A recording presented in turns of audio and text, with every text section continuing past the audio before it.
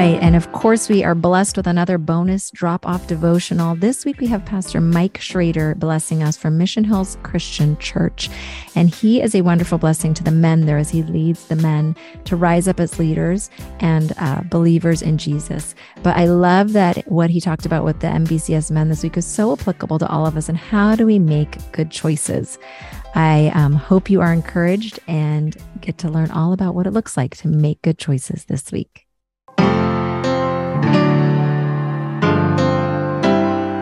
One of the great things about being a Christian is that we're not left alone and have no guidance in how to make godly decisions that are going to simultaneously glorify God and be a blessing to us and those around us. In the Old Testament, there were prophets, and there were times God himself, through a pillar of fire by night or a cloud by day, led the nation of Israel and his people.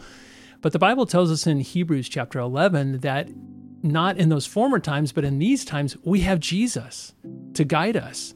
In fact, Jesus himself, he tells the church that he is going to ascend into heaven, but he's not going to leave them alone. He's going to leave them with the Holy Spirit. And the Bible tells us in John 14 that the Holy Spirit, he lives in us, and one of his ministries is to guide us in all truth. And so that definitely applies to making good godly decisions. So some of the things that we as Christians have to help us make good decisions are what I call your compass. And these are, a compass is certainly a navigational tool because nobody likes getting lost, right? Making a wrong turn. And in this life, we want to make good turns, right turns, and those turns that don't get us lost. So the compass in the acronym, it just stands for, the C stands for closeness with Jesus. It makes sense that unless we have an abiding faith in Christ and we're walking closely with him daily, making him our priority in our life, we can't know the will of God unless we are the people of God. And so walking closely with Jesus is really the most important starting point. The O in the compass acronym is obvious signs. God uses opening and closing of doors to help guide his people, and we need to be in tune to that. And it doesn't mean sometimes you won't face difficulty, but if you're chronically getting closed doors, maybe the Lord's trying to guide you in a different direction. And in the end, you'll be better for it that you went not through the closed door, but through the open door elsewhere. The M in the compass acronym stands for mission alignment. And that basically means, like, are we doing things in our life, making decisions that are going to glorify God? Are we glorifying him? Are we loving others? Are we edifying or encouraging others in their life? And making sure that we're not doing things for selfish motivation. So we want to make sure we have mission alignment. The P in the compass acronym stands for prayer. We need to be a people of prayer who are humbly putting God's will or seeking God's will above our own. The A in the compass acronym stands for advisement. And that's a fancy word just to say that we're talking to other godly people and we're asking them and inviting them to into the decisions that we're facing. It may be in a, yeah,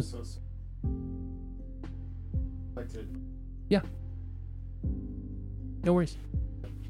So the A in the compass acronym stands for advisement, and that's really just a fancy way of saying talk to other people. And now you want to talk to godly men and women and people in your lives. It could be a teacher or a principal or a mom or a dad or an uncle who loves Jesus or a neighbor who loves Jesus. But you want people that love God and will have his interest and your best interest in mind.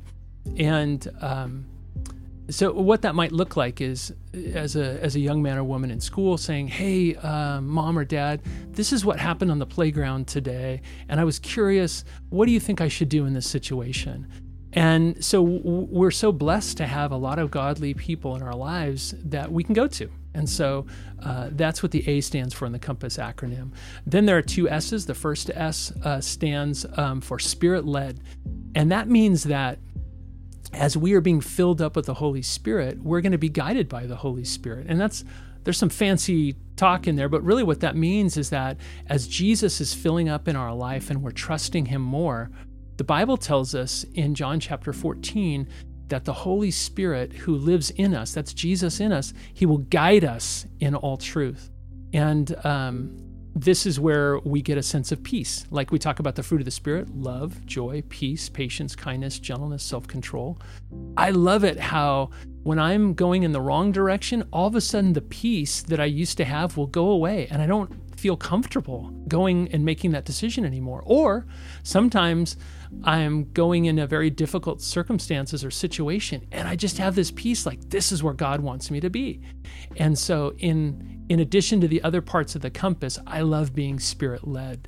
The last S on the compass acronym is being scripturally supported. And what that means is that it's contained in the Bible. What I'm doing is consistent with what God has already said in His Word.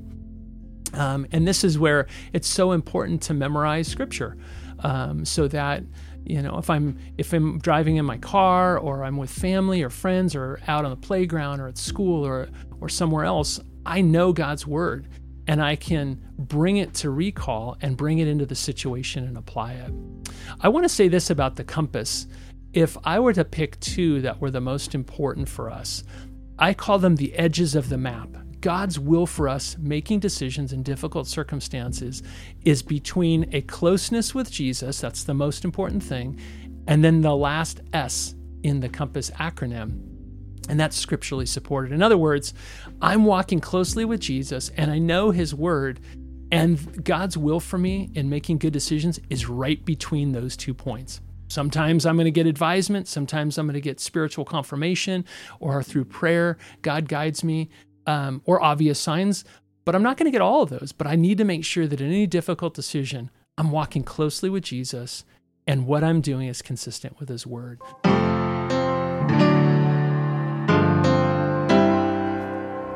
Well, guys, I don't know about you, but I know that I have been challenged in my own walk with Jesus, as well as just my day-to-day living with how do I make good choices that are in alignment with the Lord and what He wants for us. And so I hope and pray that you had a chance to just truly dive into this bonus devotional and to move forward in faith as you make great choices that follow after God's own heart.